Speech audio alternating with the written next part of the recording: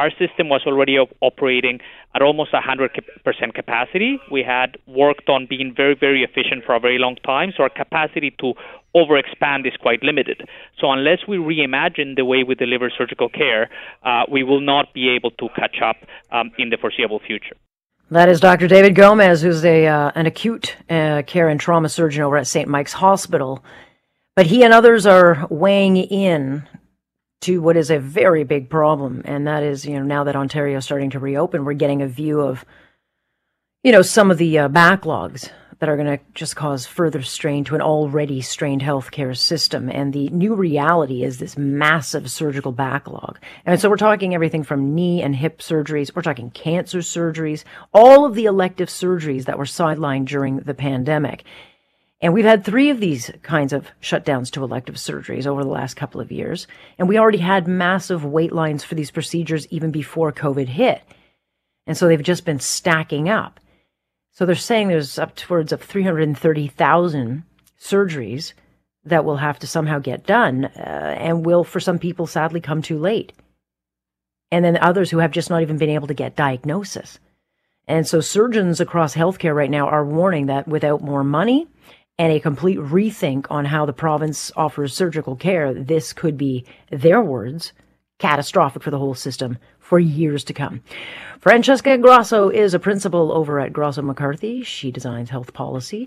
Also an author, she's written many books, including Navigating Canada's Healthcare, a user's guide to getting the care you need. I think you maybe need, Francesca, to write a new book of fixing healthcare in Canada without freaking people out.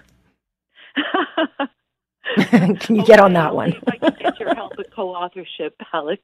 There you go. Well, I'll put my name on, but I won't be able to help you with the writing. But nonetheless, we talk about these issues kind of on an ongoing basis of, issues in the system and what you feel is the strategy or what would work. The fear is with people in this country is that we talk about, quote, unquote, 2-tier systems, but we know that it has to be fixed. We can't keep going on like this. And so when you hear surgical teams saying, look, we need a complete rethink, that's an opportunity here for us to start talking about alternative, ways of getting these backlogs addressed.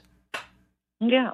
And I think the backlogs extend a lot further than the immediate number of surgeries that have been canceled.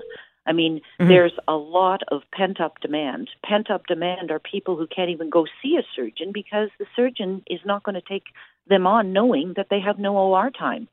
And that is, if, for example, you look at cataracts, that's a huge issue with cataracts, is most people get diagnosed through their optometrist.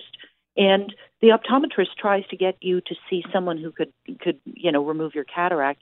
Well, they're not seeing people because they're now getting 2 and even 3-year wait lists for that one procedure. So I say good for Dr. Gomez, and we need more surgeons stepping up to the plate and piping in on just how dire it is, because we usually get this notion that somehow we can fix things with more money and the system the way it is. And that is just simply not possible. And it hasn't worked that way in any other publicly funded jurisdiction in the world. Yeah, I mean, every time we get billions thrown around at the hospital, sadly, I think a lot of it goes to the bureaucrats instead of bulking up the front lines, putting in the resources to making sure that we have the services available for patient care. But how could we take some of these surgeries out? I mean, cataract surgery, knee surgery, hip surgery, all these things, where else could they then go? Well, there are a lot of operators and organizations out there that are community-based clinics that would take your OHIP card and not your Visa card, that are already accredited by the CPSO as being out-of-hospital premises that could actually ramp up to doing a lot of these procedures that are covered by OHIP, because they are, quite frankly, using the same surgeons to do other procedures that aren't covered by OHIP.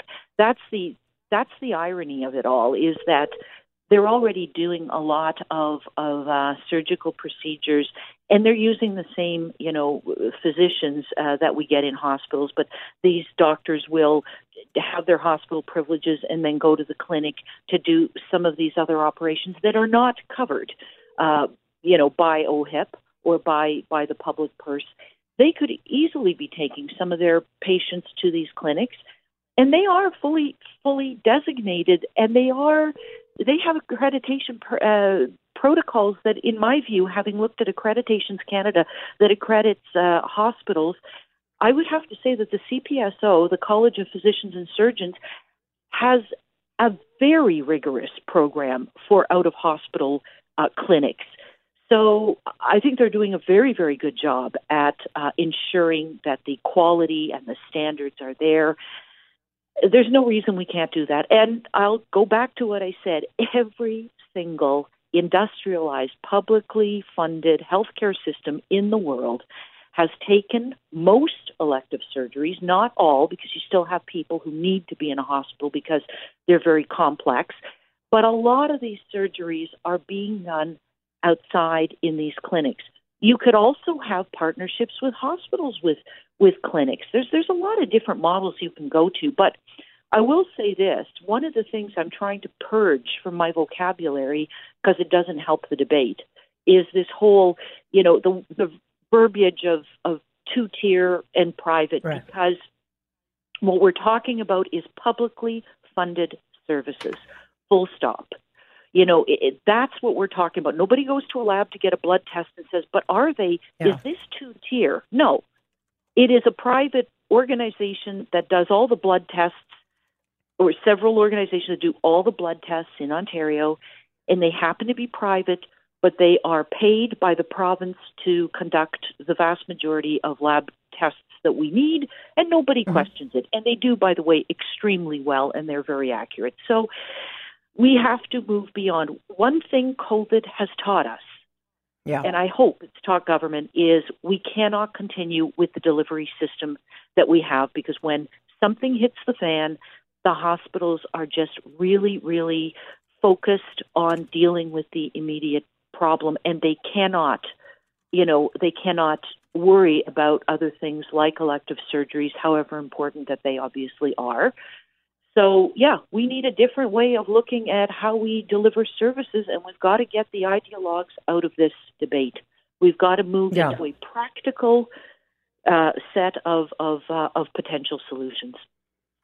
Yeah, well, at the end of the day, people are dying, and we have to admit that there are winners and losers, and some have been chosen as winners in this thing, and others have been losers and lost their life because they couldn't get, timely procedures or diagnoses. But the bottom line is, as you well know, having been around government for so long and how it works, that this whole issue has been weaponized, and so the unions will or special interest groups will bring in the American style or two-tiered system to stop this conversation. But we're heading into a provincial election. We've got the Ford government that has made a lot of mistakes and should be challenged on what they will specifically do instead of just throwing money at the problem. And then you've got a contender in Steve Del Duca, whose government for 15 years, under the admission of Kathleen Wynne in a recent Maclean's article, said, we made a mistake of not investing in healthcare because they were cutting back to spend it in other areas, whether it was green energy or trying to balance the books. So they didn't, that government itself is a big reason as to why hospitals are in such awful shape right now. But I just want someone to take leadership on it and have the conversation we all know has to happen. And that is, how are we going to fix an ailing system? This is not the frontline workers, but the system does not work for our needs anymore. Yeah, and I think that the Ford government actually, to be fair, has thought about different ways of delivering things like cataract surgery, like potentially in the future hips and knees, etc. I just hope it has the courage of its conviction to move ahead and not to let these ridiculously false narratives take hold, because, care delayed is really care denied. This idea that we have a great system because in theory everybody is eligible to get this, that, and the other, but if you can't actually get it when you need it, that is not a great healthcare system. That is not. And I'll say this idea of more money and more money. It's how you spend your money. And you said about hospitals, I would argue that, to be fair to hospitals, they have a lot of processes, et cetera, because they do some very, very complicated things, and they do quite a wide range of them.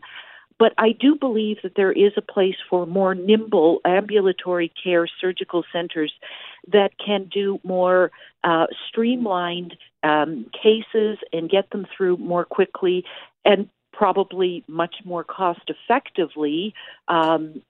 and we have to look at this. We have to look at this. Mm-hmm. Oh, we do. I mean, my dog needed surgery, and within 2 weeks she had that surgery. And I'm thinking, man, my dog's got great medical care. I pay for it, but it's available when I need it. And so there you go. All right, Francesca, we'll talk again. Thank you for bringing your outside-the-box thinking, and we'll talk again. Great. Talk to you. Bye-bye. That's Francesca Grosso, who deals and studies and looks into health policy. And again, we can't stay on this course. Just can't. So I hope someone does talk about it in the upcoming election.